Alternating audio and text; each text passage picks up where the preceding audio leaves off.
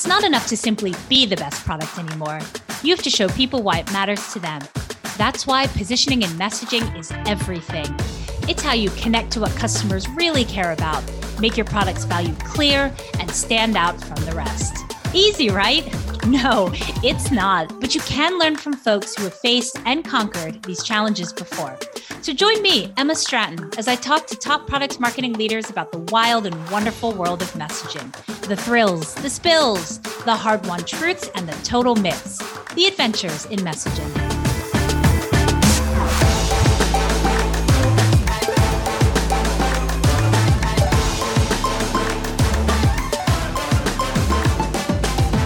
Today, I'm so excited to be joined by Jon Rooney. Jon is the Senior Vice President of Product and Solution Marketing at New Relic, and he's also a friend. So Jon, welcome to Adventures in Messaging today. Thanks for being here.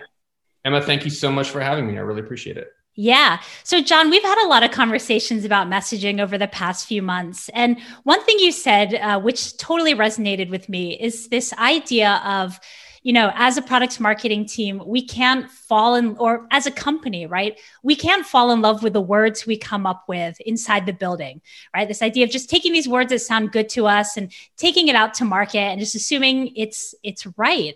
And I know you've built up your career in the enterprise side of things, enterprise messaging. And so, what do we do? How do we stop falling in love with the messaging inside the building? And how do we make sure that the story we take to the market is really going to resonate with our target audience? Yeah, I mean, I think I've been pretty lucky in that I've worked with some great people over the years and been a part of some great companies and picked up some best practices. So I think the way that I think of the world and like how a bill becomes a law or the work stream is, everything falls out of the positioning statement. And I think the first thing to sort of clarify for people is positioning doesn't equal messaging, right? Positioning is, the way I think about it, is what you tell yourself. When the bright lights are on inside the building. This is about how you articulate your strategy, company strategy, product strategy to say, here's who we are, here's what we do differently than other folks out there in the market. And here's how it helps people. And that's never meant to be messaging. It's always meant to be sort of a clarifying kind of North Star for this is what we're doing. I think from that, always think of it as draft and hypothesis and take much more of a iteration hypothesis. I was pretty lucky. I came up as a product manager really early in my career, and somebody explained to me, like, part of your job as a product manager, I don't really care what you think. I care what you're able to synthesize from market research, customer quotes, but your opinion is less important than your ability to pull this stuff together. So it's always sort of stuck with me. So I always think of like that first draft of messaging that's done inside the building that includes all the biases, that includes all the things that people sort of anchor on. Treat it like a hypothesis. Maybe it's right, maybe it's wrong. And then how do you add rigor to it?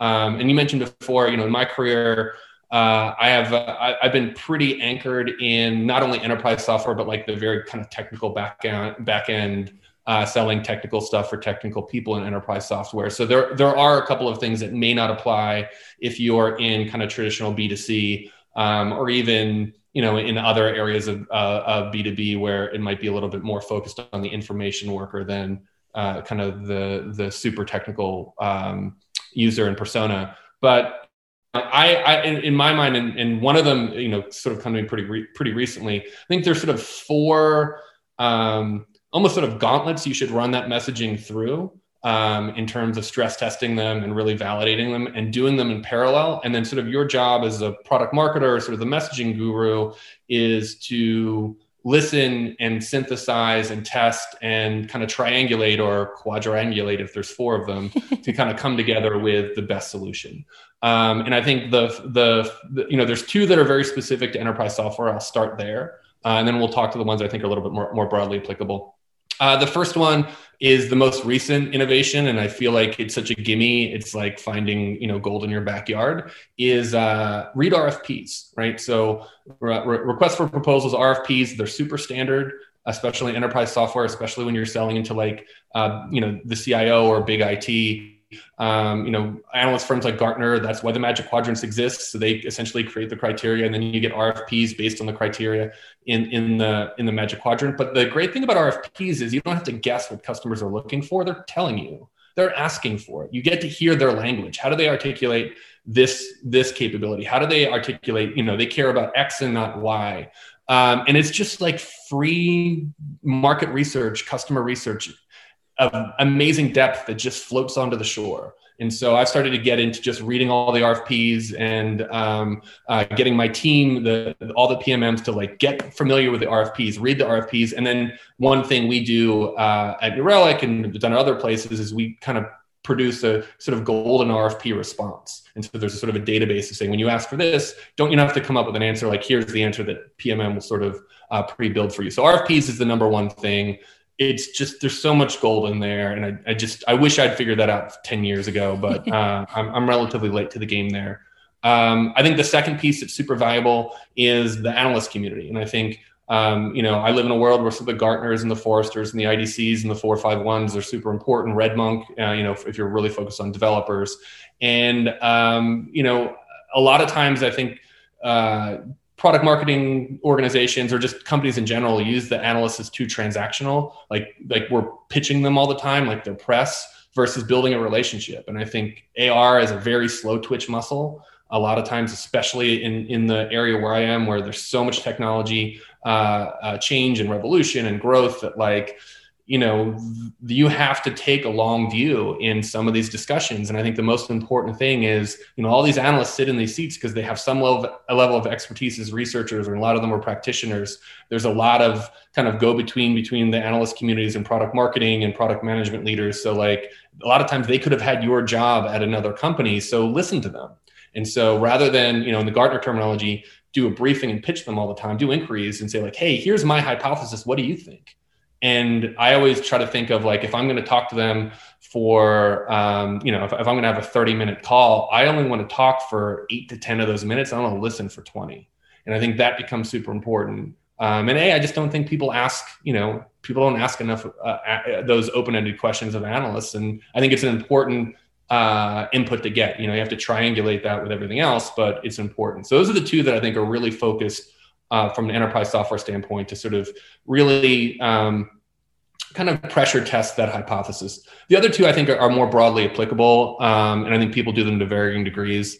The first one is kind of traditional panel-based market research, super important. You need to make a part of it is, again, is in part of that hypothesis is, who are these people? Are you talking about the problems in the same way? So you make sure you methodically step through. Are you paneling the right people? If you're selling CRM software and you bring in the CISO, like that's not really the person who's, they might have opinions, but you have to get that mix right. So that's all part of the setup. But once you have the panel together, you make sure you say, hey, these are the problems we think you have. Start with their problems or initiatives or big priorities, not your product.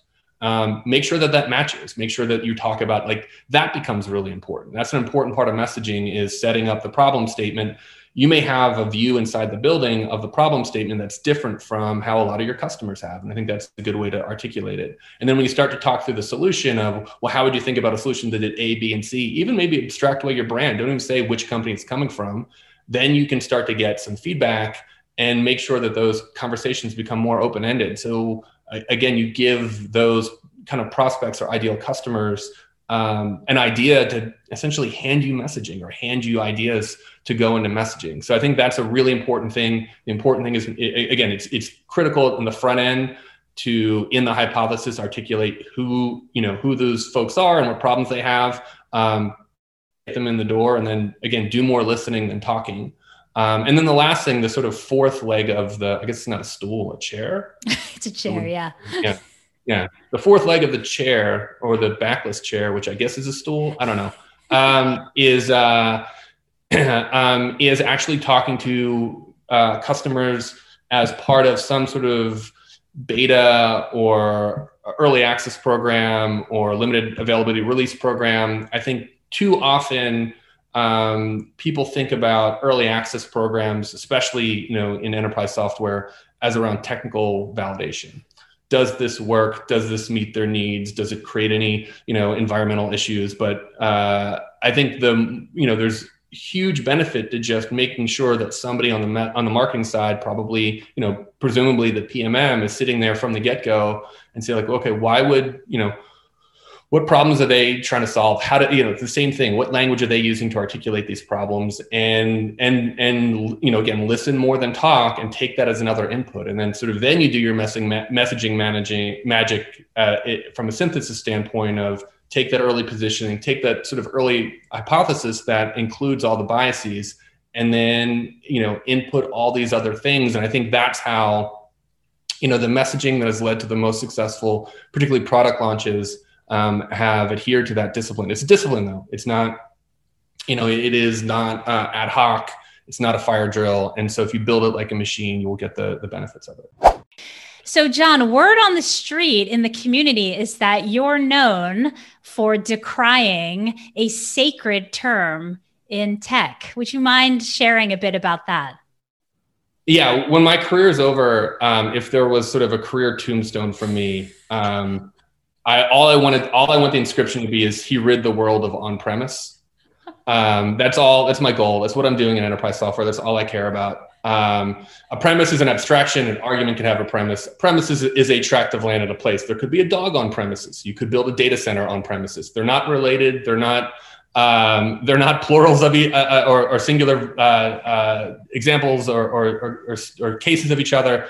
They're completely different words, and I'm always shocked and surprised. And it's sort of been a thing, going back to, I was at Microsoft in the late aughts, sort of when cloud started to become a thing, and Azure was a thing, and I was part of the team in what used to be called the server and tools division, and kind of pitching that all the time. And so whenever I'd work with keynotes with executives, it's like, nope, it's not on premise, it's on premises, and it just became that's sort of my OCD mission in life, and it kind of carried it through my career to the point where when I first joined New Relic about 18 months ago, that was one of the first things I did. I went to the style guide and I was like, I need edit access to the style guide. We need to wipe on-premise from all places where we communicate to the market. So that's just a little thing. It's, for all, in a world with, in an engineering world where precision matters and concrete matters, like language matters too. And it's my mission in life. Thank you, Jon, for continuing to fight the good fight for all of us English majors who have found ourselves in the tech marketing world. So thank you. Cheers for listening. For more messaging fun, sign up for my newsletter at punchy.co/newsletter or follow me on LinkedIn and Twitter.